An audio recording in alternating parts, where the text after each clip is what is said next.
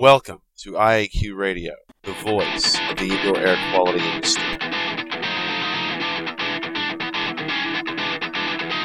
Here we go!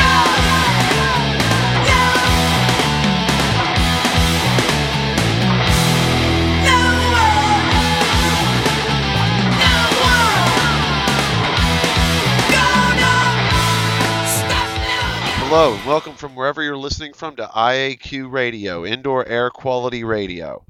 This is cyber jockey Zach Slotnick sitting in for Radio Joe and Cliff Slotnick. Today we have a special treat for you called Flashback Friday.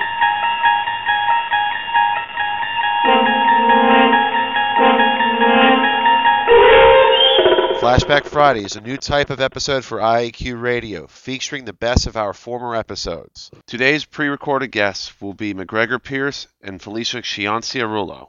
Please note that this is not a live episode and you will not be able to interactively call in this week. Today's episode is sponsored by Microban Systems, the microbial management company. Check them out on the web at microbansystems.com. Also, Dry-Ease Products, the first in drying solutions. Check them out at dri-eaz.com. And last but not least, Indoor Environment Connections, the newspaper of the IAQ industry, on the web at ieconnections.com. Without further ado, our feature presentation.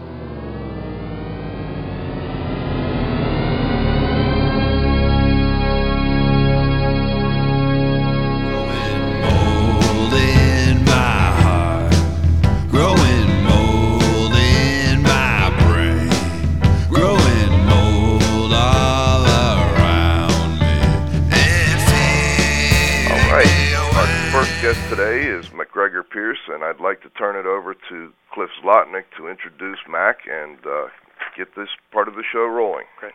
McGregor Pierce has gained a national reputation for his mold investigation and reports. Mac's understanding of building science and how buildings work make him an expert investigator for mold and moisture.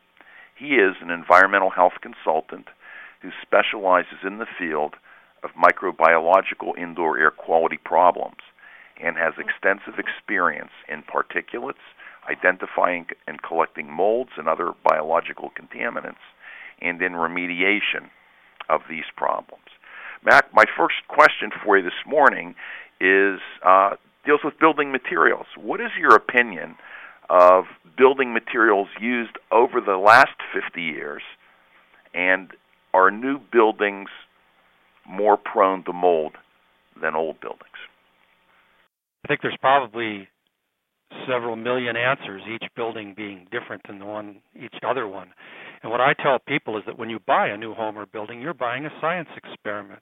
There is no long-term durability history for these models, and the manufacturers and the installers always assure you that it's the best stuff and that they checked it all out. But the fact is that my old 1914 home is built in almost exactly the same manner as 600-year-old homes in Amsterdam or in London, and out of the same materials with the same methods. The old guys trained the young guys in an endless stream of production using old-growth forest wood products and stones that were hewn properly, blah, blah.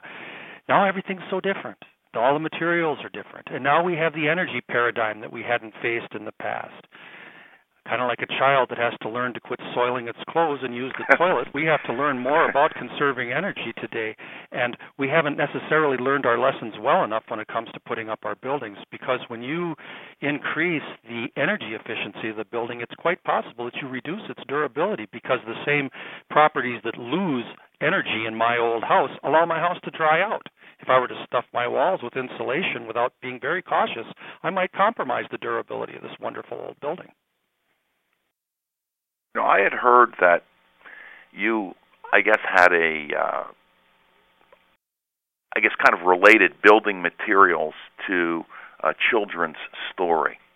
Well, I used to use a slide where I'd show the three little pigs merrily dancing around, and with the big bad wolf ready to huff and puff and blow their buildings down, and I pointed out that even the laziest and the dumbest of those three little pigs didn't make a paper house. But somewhere around the 1940s, 1950s, it was decided in value engineering terms that it would be better to take paper-covered panels of gypsum and fasten them to our wall studs instead of the careful application of old-fashioned plaster. Plaster is vastly more expensive and difficult to install. It's a highly skilled trade as opposed to drywalling, which is considered a semi-skilled trade and much less expensive per square foot. But if you're concerned about durability, the Sistine Chapel has some failure on the plaster. The frescoes are paintings on plaster that Michelangelo specialized in. And these plaster walls and ceilings are often hundreds of years old, and if they don't have water leaks, they can last forever. Whereas when we look to paper material from the 15 and 1600s, unless it's carefully archived, that paper's all vanished. So it's not as durable a building product. Gotcha. I heard that a term, I guess, that you brought into the English language is wuzzwood. Can you tell me what wuzzwood is? My friend Wayne Bogan up in Duluth, a carpenter, is the one who actually introduced me to that term back in the 1970s. And I have used it and made that term famous, but it was Wayne who discussed these various wood products. I think he was mostly referring to oriented strand board, where you take small pieces of wood product in a glue or adhesive matrix and make that kind of golden-colored wall panel we see so often used as exterior sheathing. That's wuzzwood, or the particle board that you see bookshelves made out of is another wuzzwood form. It was wood at one time, but now what is it? Interesting. Mac, this is Joe Hughes, and I'd also like to mention quickly that our technical advisor, Dr. Dietrich Wow, is also on the line with us, and I just wanted to say hello to Dieter and make sure he gets a chance to say hello to our listeners. Hello, Dieter, are you there? Yes, I certainly am. I'm back from tennis, and I'm dialed in the right number, and I'm here, yes. Great. If you have any questions for Mac, please let us know and chime in when you get a chance. Well, I know you two recently maybe shared a beverage at summer camp. Is that true? Yes, we did, and I have to credit somebody else now that because I use Mac's wuzzwood term, and I said Mac did say that, but we learned now it was somebody else. I think we've all stolen that one. Yep. From time to time. And it's wonderful. It is true. It is. Okay, Mac, let's go back. I've got a couple other questions here. One of them, I guess, that I have a question on mold remediation and mold remediation guidance documents. And of those available, which do you prefer or rely on, and why? And maybe I could quickly tell the listeners we have EPA, New York City guidelines, IICRC guidelines, now OSHA has guidelines. Which do you prefer? Well, I'm going to beat around the bush on that question. Start out by saying that when Cliff called me on the phone years ago, he'd seen an article I'd published in the Journal of Environmental Health on flooded buildings, and it caught his eye. He thought, this mold is a comer. And Cliff sort of introduced me to the cleaning and restoration industry, and I talked to them about mold problems in buildings. I've now seen many of these cleaners leapfrogging over me into becoming great experts themselves, and they've produced all sorts of documents related to cleanup and stuff. I've never been consulted on any of them, and so what I recommend that people read is a book called Food Microbiology. Almost all of the good information on mold has been generated by food biologists who have been studying mold in terms of the decay of foodstuffs for hundreds of years. It's cost billions of dollars a year, and the best mycologists and the best mold experts have studied cakes and the decay of vegetables and fruits with mold on them. And this building products industry is mostly people who are trying to make a buck, who've smelled the money and have jumped up and volunteered to be the experts. And a lot of these documents, I think, are best faith efforts to address particular problems. But a lot of them wind up being awfully self-serving in terms of, hire me, I know about it. And so I'm skeptical of almost all of them one way or another. The New York City guidelines, if people want me to refer them to something, I'll say, look at that. They've evolved over the years. I've gotten better, I think. And there's all sorts of mold experts out there. And I say it's reader beware. The food people are who I'd recommend. Would you agree or disagree that, and I think I maybe just got the answer to this, but that the mold remediation and cleaning restoration is being driven by self-anointed intra-industry mold experts? Well, what I recall seeing, when I recall those cleaning and restoration people that Cliff introduced me to when I was talking at those conferences, and they listened with rapt fascination as I gave my presentation, and then instead of thinking, I think I'll call that guy, they thought, hell, I can do that, and so they jumped right up and got into it. I don't claim to be a great expert on it. I've looked at thousands of samples and spent a lot of time with a microscope, and I think that if you're going to have somebody be involved in dealing with your microbiological problems, make sure that they actually can use a microscope and do this kind of work themselves. Don't have somebody who used to have a mop pail and a broom, a former janitor, all of a sudden present himself as a scientist, or you're looking for trouble.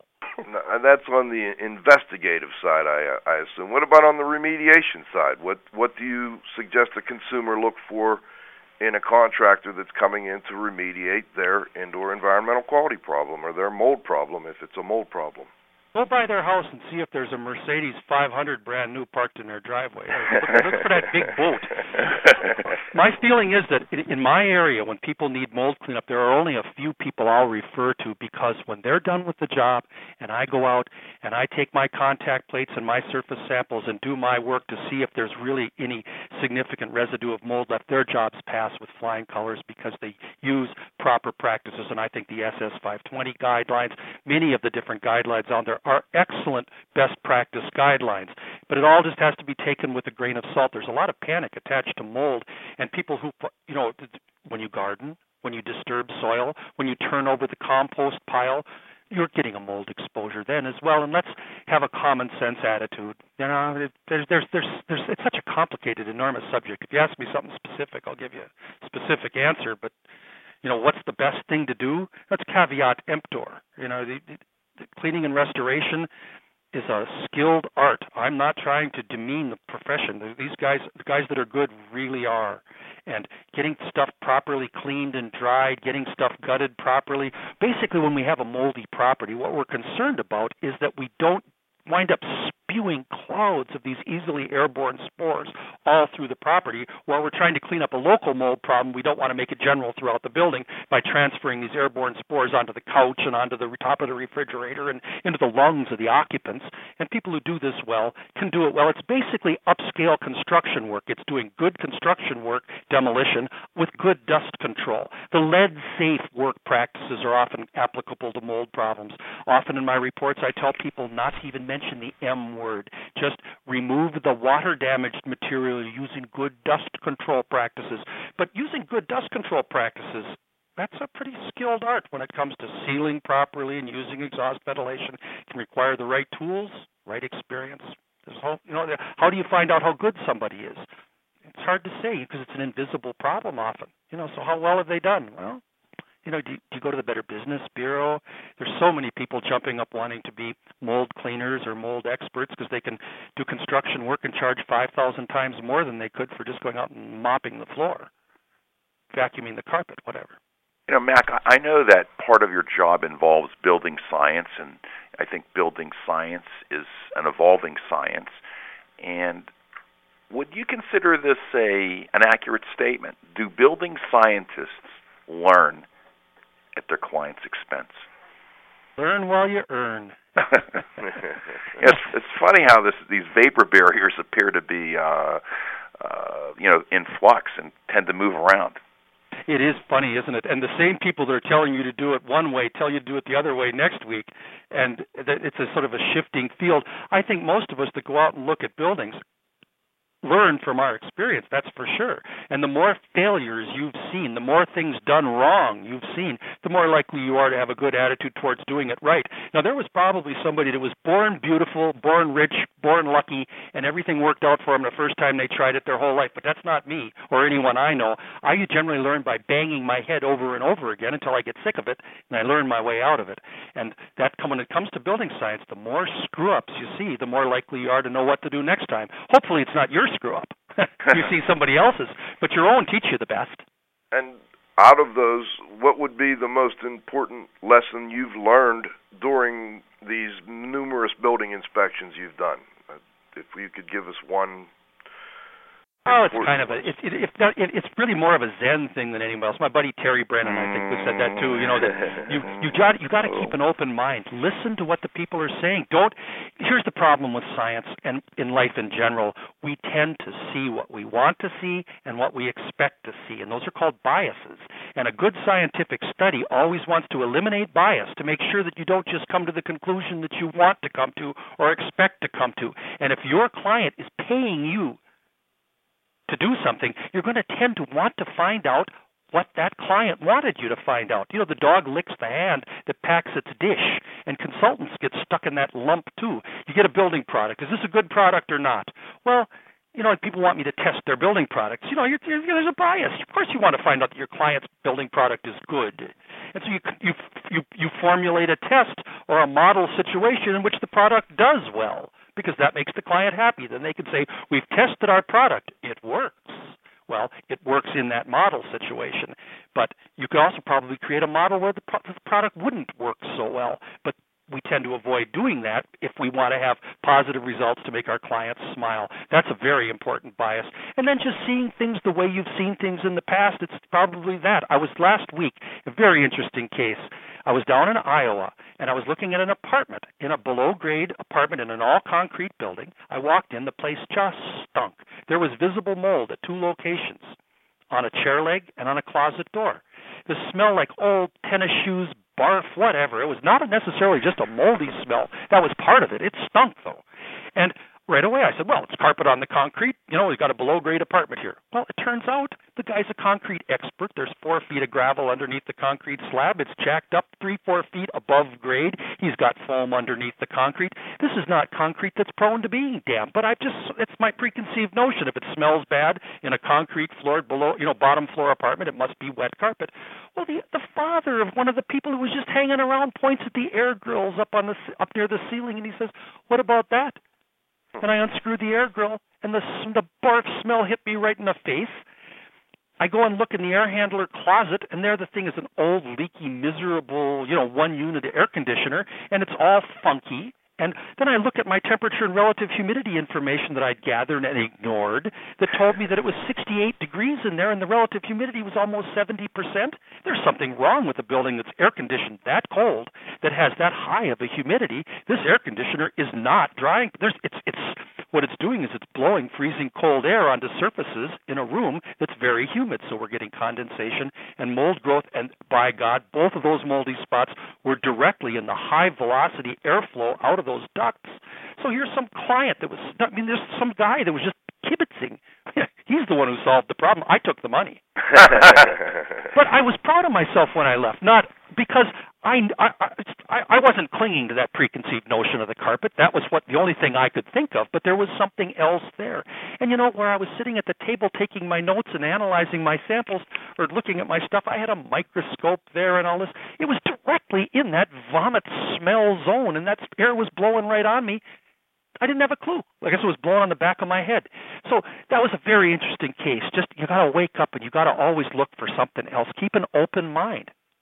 Do you use standard forms, say, for instance, from the EPA I-beam program when you do your investigations, or do you have your own?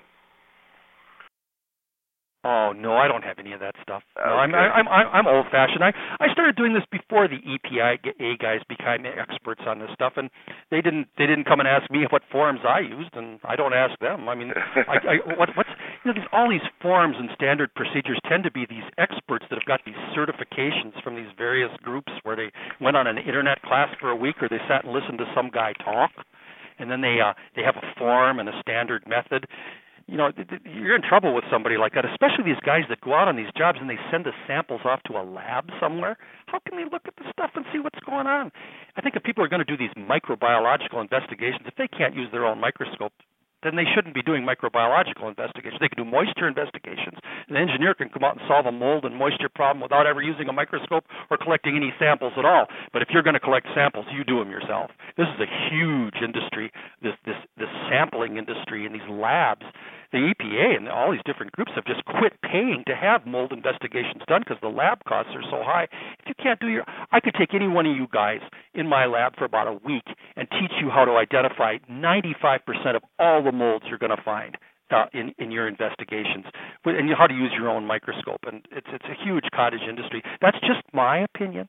Don't sue me. And I don't participate in the lab certification programs, and so I'm probably just when it comes to environmental stuff, I think you have to keep me in perspective. If you look at all of the environmental investigators and mold experts as an aquarium full of fish, there are ones with fine feathery fins, the angelfish with the beautiful stripes. I'm the one that's down underneath the rocks on the bottom, sucking muck out of the gravel, one of the bottom feeders. I generally deal with small clients and mostly in my own local area, so I'm not one of the big national experts that's gotten the big Mercedes. I got an old Toyota and putt around. I think I was more leading toward the fact that by using a standard format, it might keep you from having these preconceived notions, and it sounds like you don't agree with that. I don't know. I've always been, when I think of forms, I always think of taxes. Oh God, it's another test at school. Standard forms probably would work for somebody. Everybody's got their own methods for getting at things. A smart guy once said the most terrifying words in the English language are "I'm from the government and I'm here to I'm here to help." You're here to help. And that was Ronald Reagan. Yeah, imagine how an Indian on the reservation felt. The white man's here to help me. We just killed them all off, helping them, eh? Yeah, well, I understand from your bio actually that you actually spent a year on a reservation. How old were you when you did that, Matt? I don't know. I think I was in my 30s or something. I've got a lot. I'm from Minnesota. There's a lot of Indians here. Yeah, very Some of them are my friends. They live out in the woods, which is lucky. I like to spend time outdoors. Very interesting. Let me ask you a question about, or I'd like to know your opinion, really, of the health risks of fungi versus the health risks of bacteria, such as E. coli, Pseudomonas, MRSA. I got started doing this mold investigating coming out of graduate school in environmental health. I went to a friend of mine, a hospital environmentalist, to get a project to do to get my degree. And the project he engaged me in was to test various filters for scrubbing mold out of the air, which is a vital concern in a hospital environment when you have immune-compromised patients. Mold can actually grow in their lungs, particularly warm, temperature-loving molds like Aspergillus fumigatus, Aspergillus flavus, can actually colonize their lungs, producing a virtually incurable pneumonia. And, how do you clean bleach off of something? You mold off of something with bleach. You can't bleach somebody's lungs. So this was a vital health concern to this very small subset of the population. Now when you see these boilerplate lectures on mold that are included in these mold reports, they call some fungi infectious. Only a small subset of the population has to worry about that, whereas anthrax, bacteria can colonize anybody. These bacterial colonizers, that's what infectious diseases, bacterially related infectious diseases are, is they're inappropriate bacteria colonizing our body. I have 15 trillion bacteria on my skin, trillions in my body. Only about 2-3% of them have been identified because we can't identify bacteria by how they look. We have to culture them on various media to distinguish one from another, and we've only managed to do that using DNA analysis.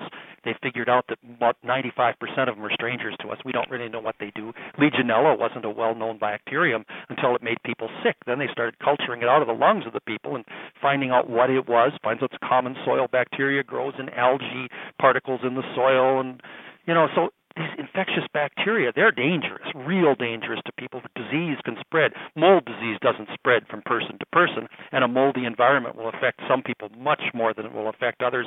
Like, for instance, that place where I had that horrible dirt breath air conditioner blowing on me for several hours as I sat in the building.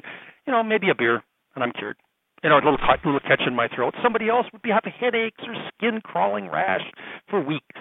I'm not affected by it. It's just the nastiest environments don't seem to do me much harm.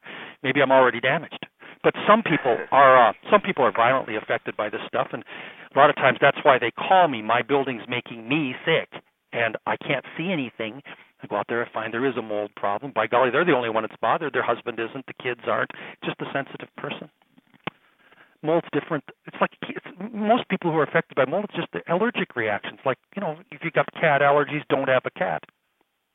See what I'm saying? Yeah, mold allergies don't live in a moldy home. Right. Is it true you were present when a new genus of mold was discovered called HLS? And could you tell me about that experience? One of my favorite building investigations I ever got to go on. Big high-rise skyscraper in the middle of Midtown Manhattan on a beautiful fall day. You can walk out on the parapets on the 50th floor. The construction parapets are, you can walk right outdoors, 50 stories up. Look in the windows, just like the top canopy of the Amazon rainforest. Looking in the windows, see people on exercise machines and stuff, hundreds of feet in the air. Beautiful day. What they had was they had a leaky elevator shaft. From the top to the bottom, they'd installed all this green-treated sheetrock. I don't know if it was sheetrock, but a paper-faced gypsum product from 50 stories worth that had been leaking in the elevator shaft. And so the elevator shaft was covered with mold, and everyone was upset about it. And there were investigators all through the building from all these different companies, many of them much more famous than me and my buddy, being Cliff here, who we're talking to. He brought me in on it. And what do you do with a building where you got all that moldy sheetrock strapped in with all of that elevator fixtures over it? The thing about the paper-faced gypsum products is they're wonderful fireproofing, so they're a good thing to put in an elevator shaft. They meet all the fire code, but they don't meet the moisture code, and the water dripping was wetting the elevator shaft. And when we went to the kind of a summary meeting, the guy who was running the job was a sharp guy, and he looks around at me and Cliff, and he says, "Have you been to the basement?" And we said, "No." And he says, I said, "Why should we go to the basement?" He says, "Well, that's where the mold's really bad." And I said, "What do you mean by bad?"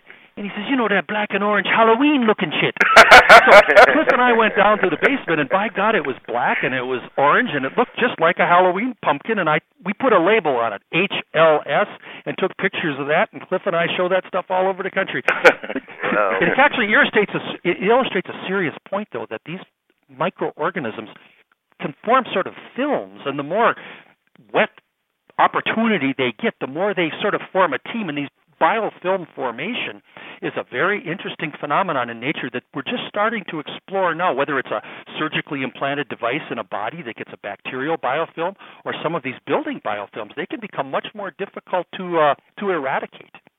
But that's HLS anyway, boys. Well, Mac, it has been tremendous having you. We have a few minutes left. I wanted to check and see if Dr. Wild, Dietrich, do you have anything you'd like to add or ask Mac while we have him here? What was HLS? What does it stand? Should I ask? Halloween-looking stuff. That's not what he said, but that's what I'll say now. All right. Yeah, I was afraid of something like that. Now all of our viewers will be in on the joke. HLS, Halloween-looking stuff. Right. We'll use stuff since we rated A, I think, which is for anybody. I know another word that starts with S too. It could be substituted easily. Right. Don't they fine you hundreds of thousands of dollars for saying stuff like that on the air? No. I gotta say, this internet, this kind of on-the-air stuff is so exciting. And just think if we ramped it up a step and we had ourselves on screen. I'd have to wear a shirt, but other than that, it'd be TV conferencing. I guess I think and radio conferencing. It's such an exciting thing. I really enjoyed listening to last week's show. You had real knowledgeable experts on there. I think this is a great opportunity. I appreciate you having me on. We're having fun doing it. Before we let you go, Mac, is there anything we missed? Is there anything you'd like to add?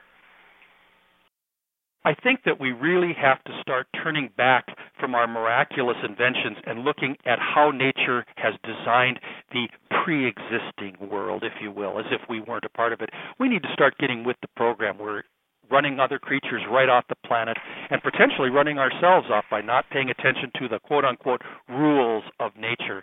And I'd like to see us making more naturally integrated building designs and lifestyles. That's probably the most important thing I could think of for my children and potential grandchildren, to have a good life to live like we have on a beautiful blue planet in the middle of space.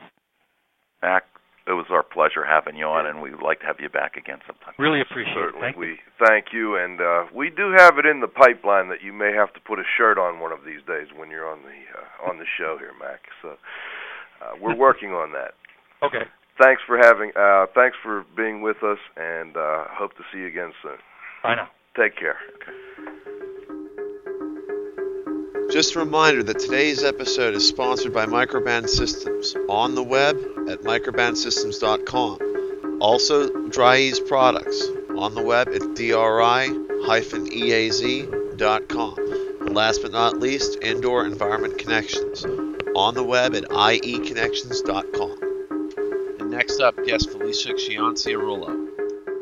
E. coli, I'll tell you no lie, it's in our rivers and streams.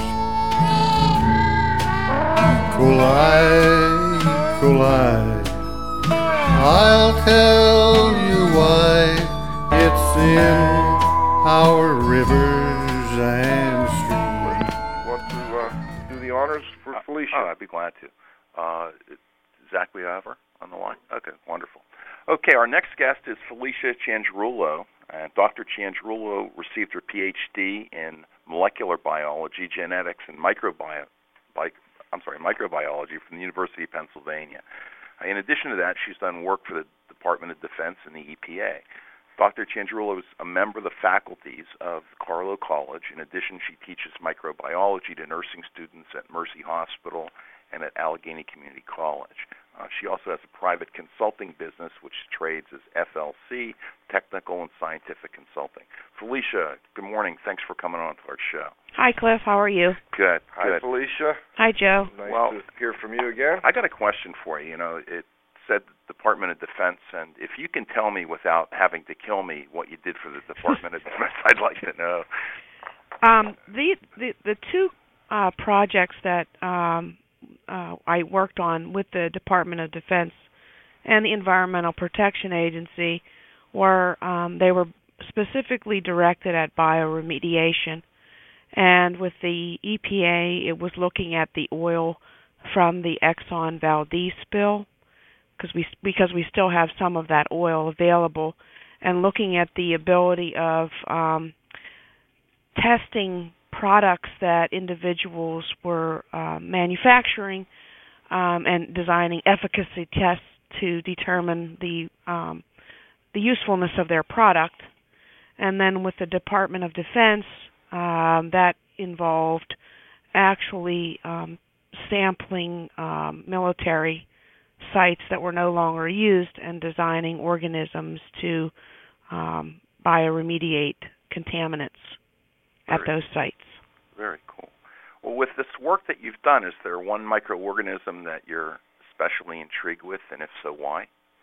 Although I don't work with it, Pseudomonas is a very unique organism, and the reason that it intrigues me is because we found it in everything from jet fuel to respiratory equipment in a hospital that has just been cleaned, and it's a very what we call ubiquitous, which means it's present everywhere, and it constantly changes to adapt to any new environment. My wife is into bottled water, and I know you have some experience with water, and I was wondering what your opinion was of bottled water versus tap water, actually. Well, there's two sides to the story with the bottled and the tap, and I'll give you both sides of it.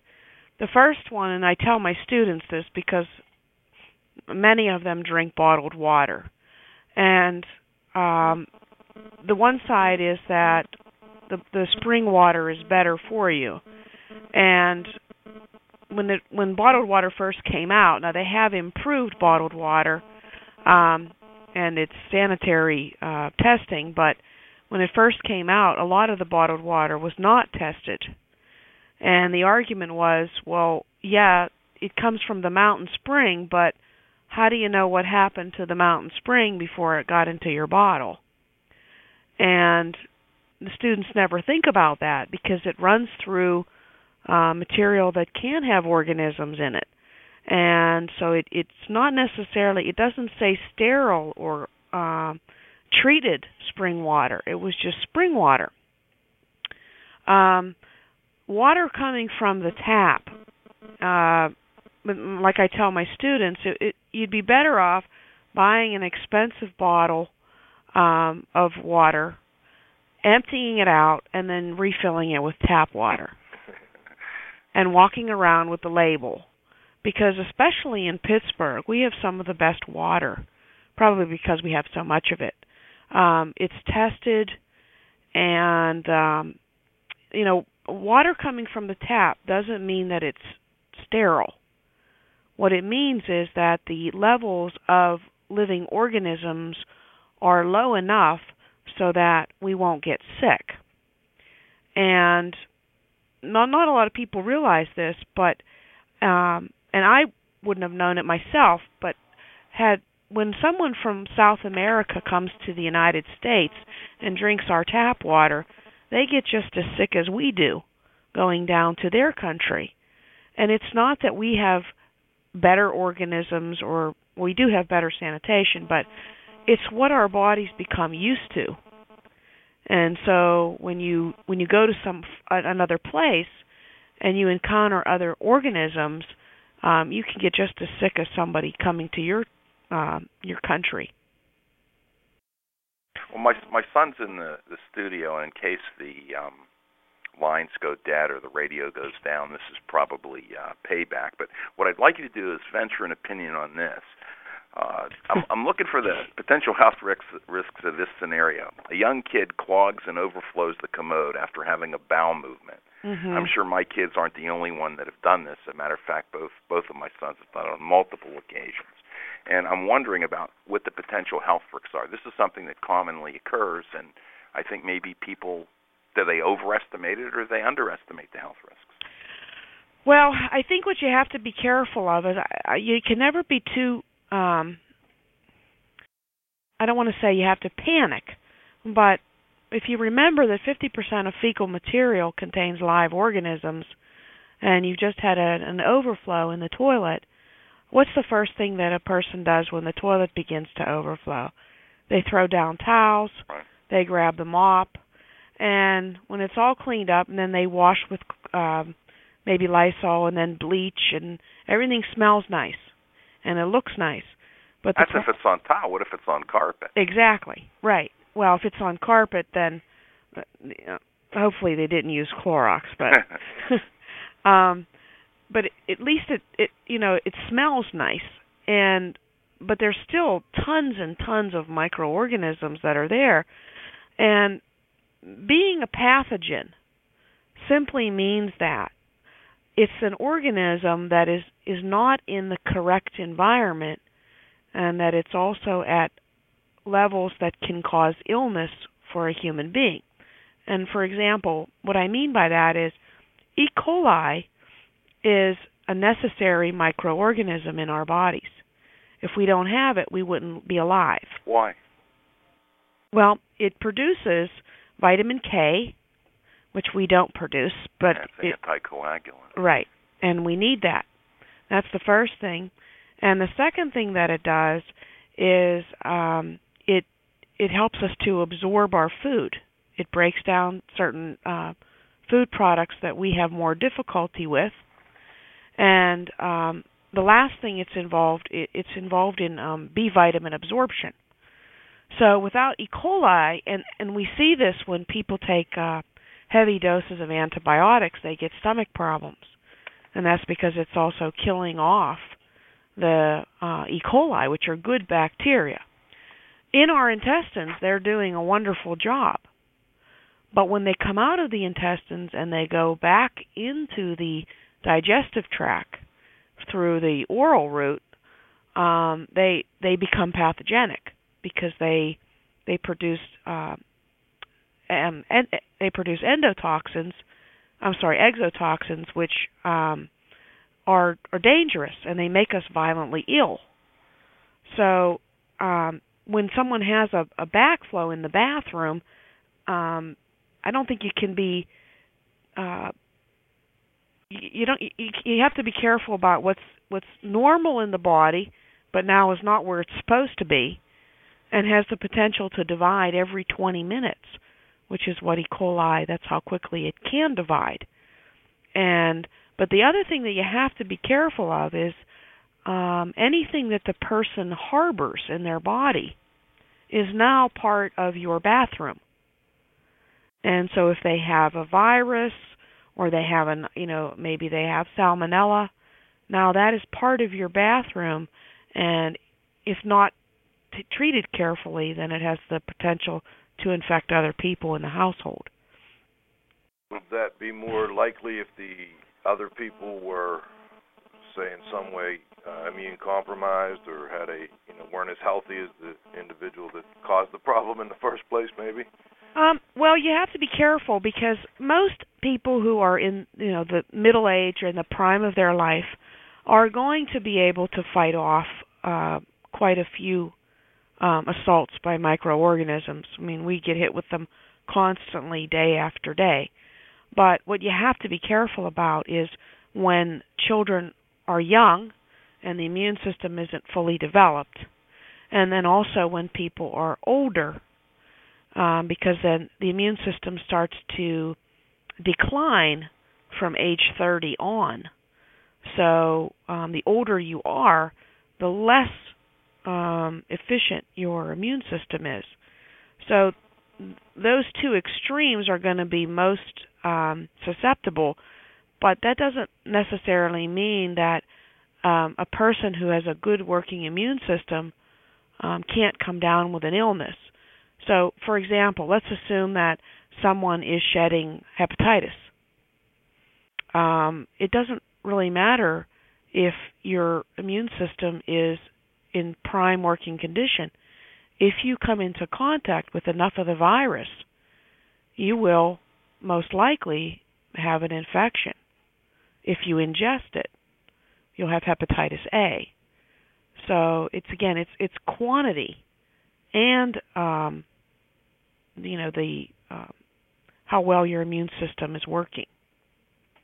And even within families, I'm sure you've seen situations where individuals, you may have a sibling that constantly gets a sore throat, another sibling constantly gets a respiratory infection, and another one constantly gets a skin infection.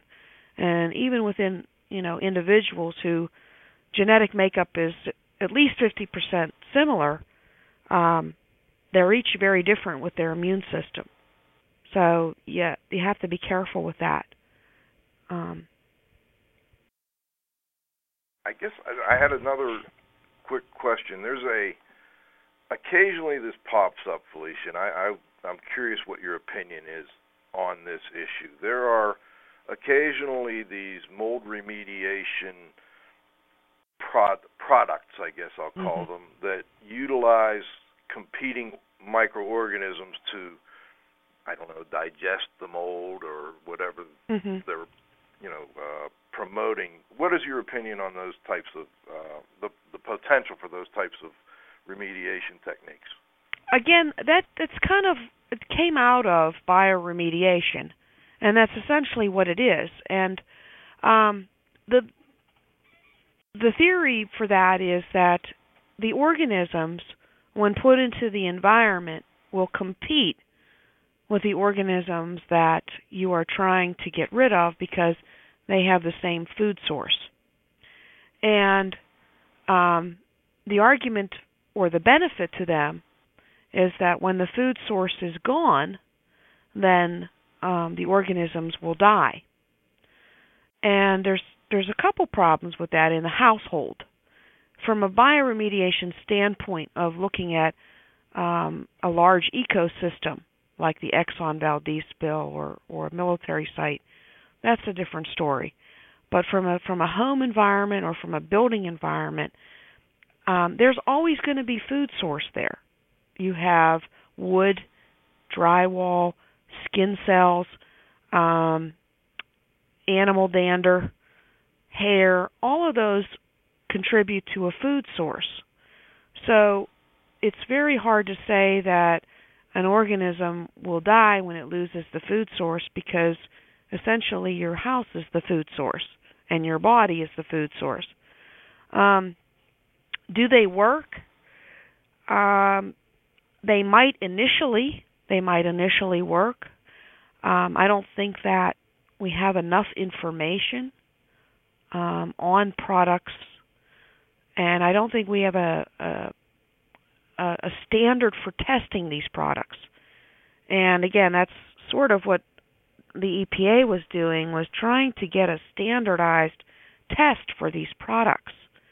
The other caveat of it is, if the organism that you add to compete with the organism that is undesirable dies when the food source goes away, why didn't the organism that you didn't want die to begin with? What was the need for making these competing organisms if they all die when they lose the food source? Right. Why introduce the secondary one and potentially a legal risk of it's not what was here before that's making me sick, but now you end up buying my indoor environmental problems after you introduce this. And remember, these organisms always mutate. I mean, what do you mean by mutate? I don't understand. They will change their genetic makeup. They don't make a conscious decision, but it's the survival of the fittest. Wow. Those that can exist in a different environment will live. And it's a random change in the DNA that gives them an advantage. And you can't control that. You can't control when that happens. We can't control it in our own bodies, and we can't control it in bacteria.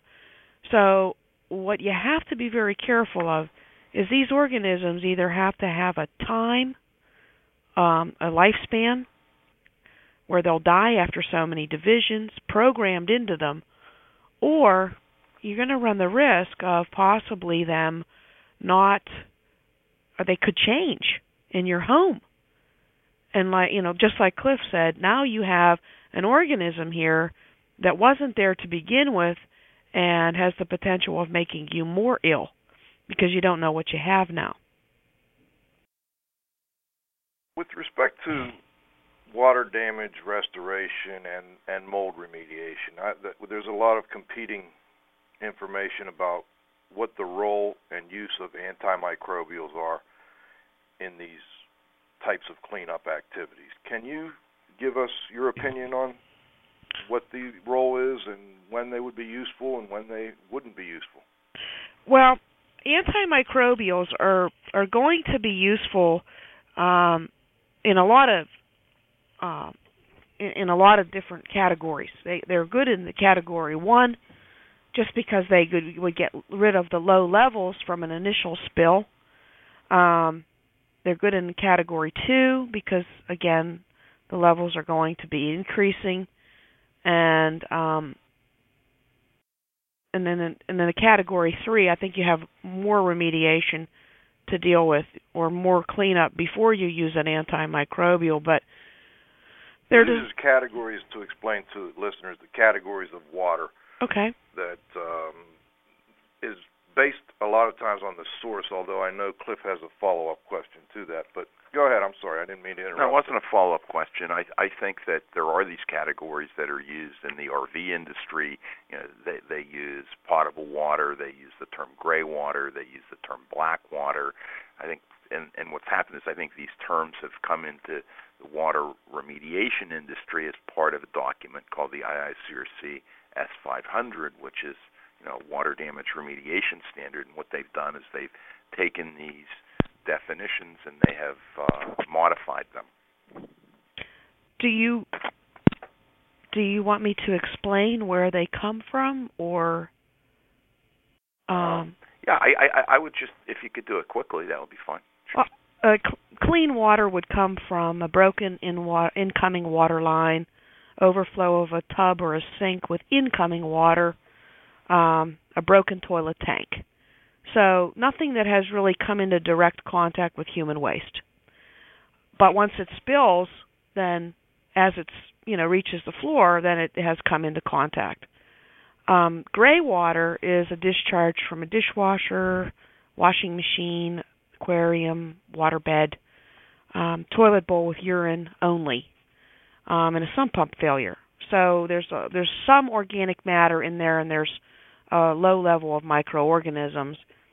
And then the last one is the black water, and that would include sewage from any type of point and non-point source, a toilet backflow originating beyond the toilet trap, and any type of flooding. And there's two things I would like to address from those water sources, and that is with flooding.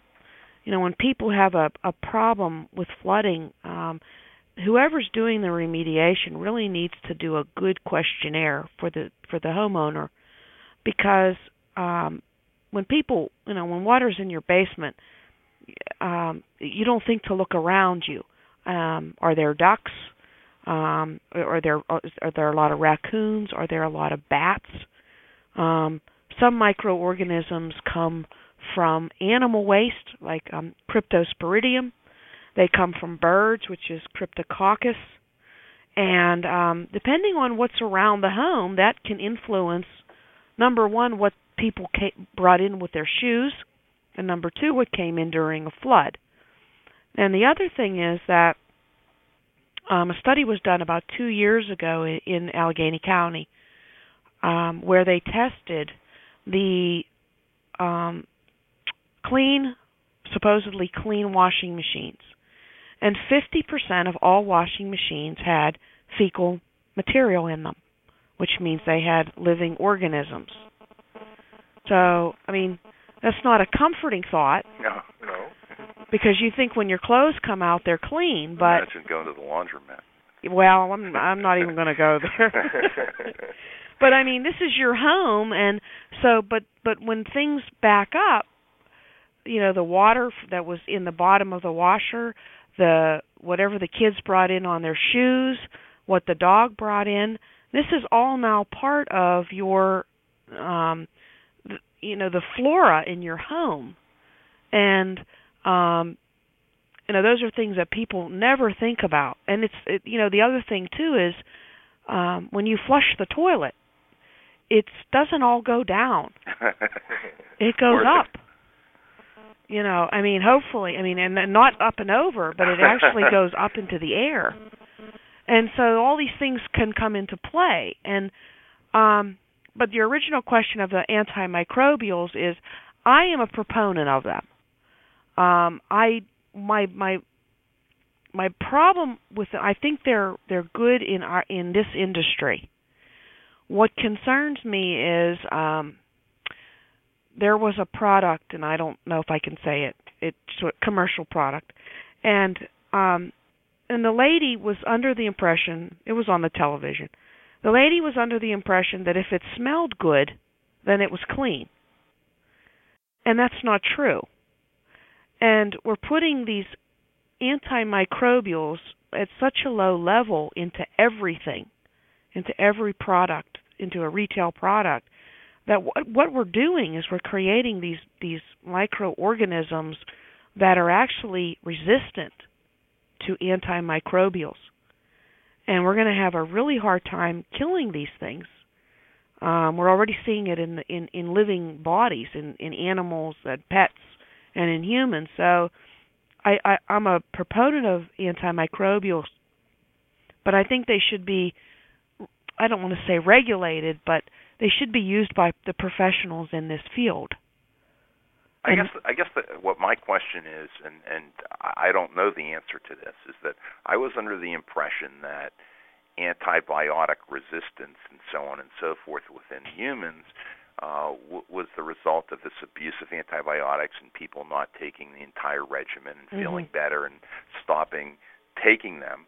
The funny thing is we've been killing rabbits a long time with shotguns, and they breed pretty often, and a shotgun pellet still kills a rabbit today the same as it ever did.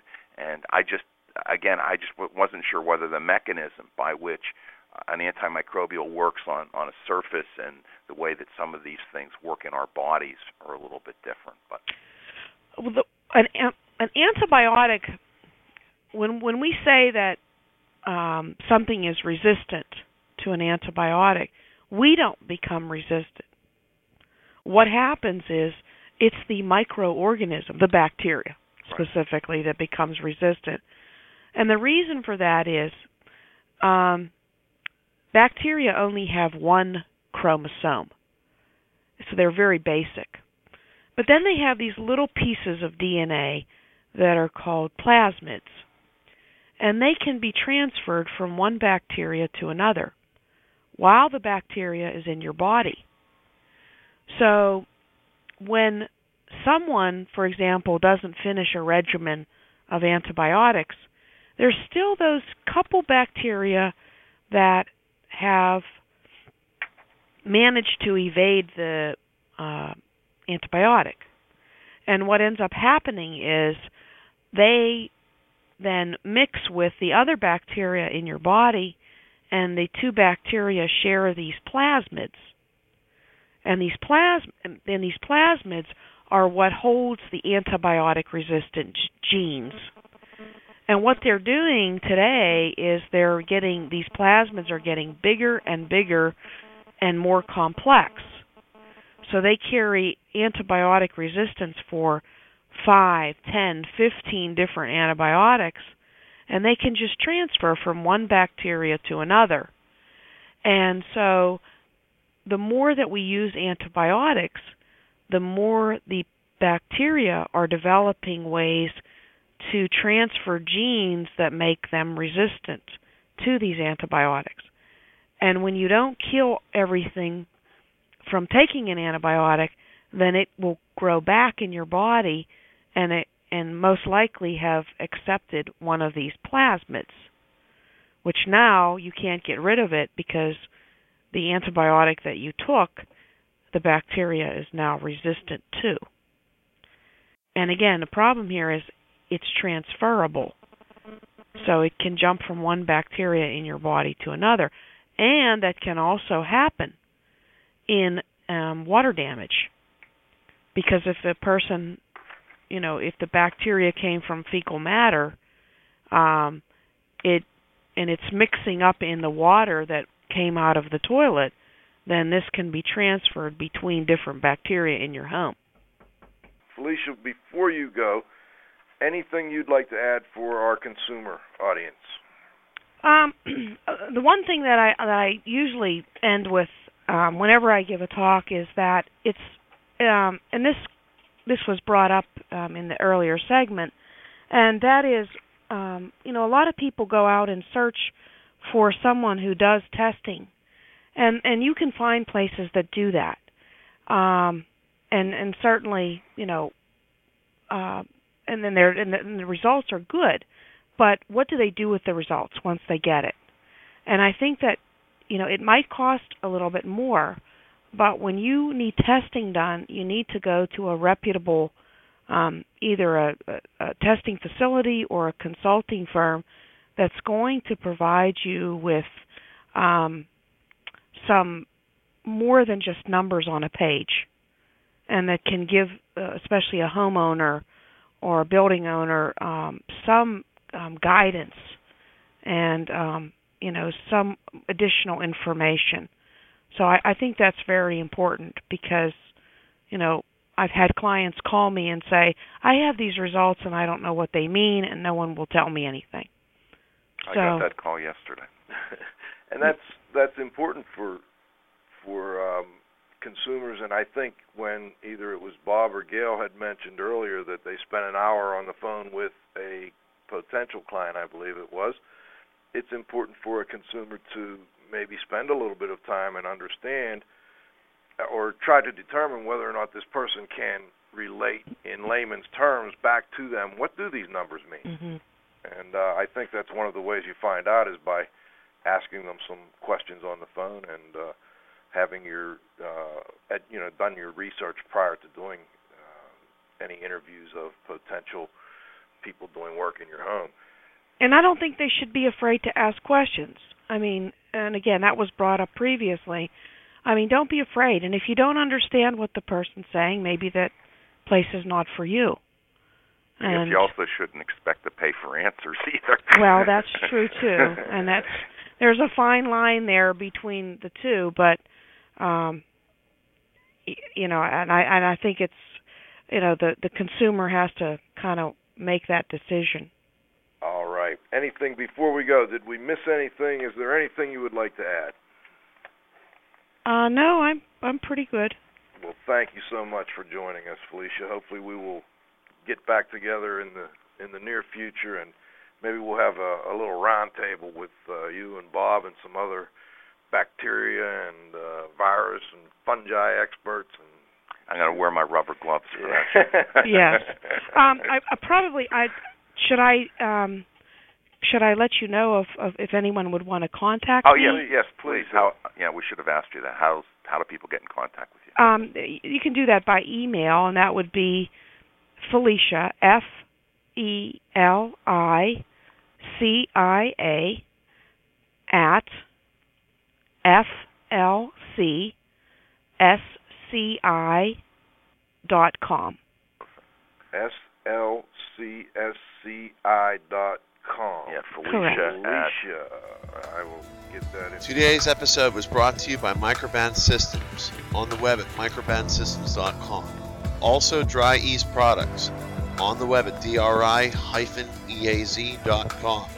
And last but not least, Indoor Environment Connections on the web at ieconnections.com.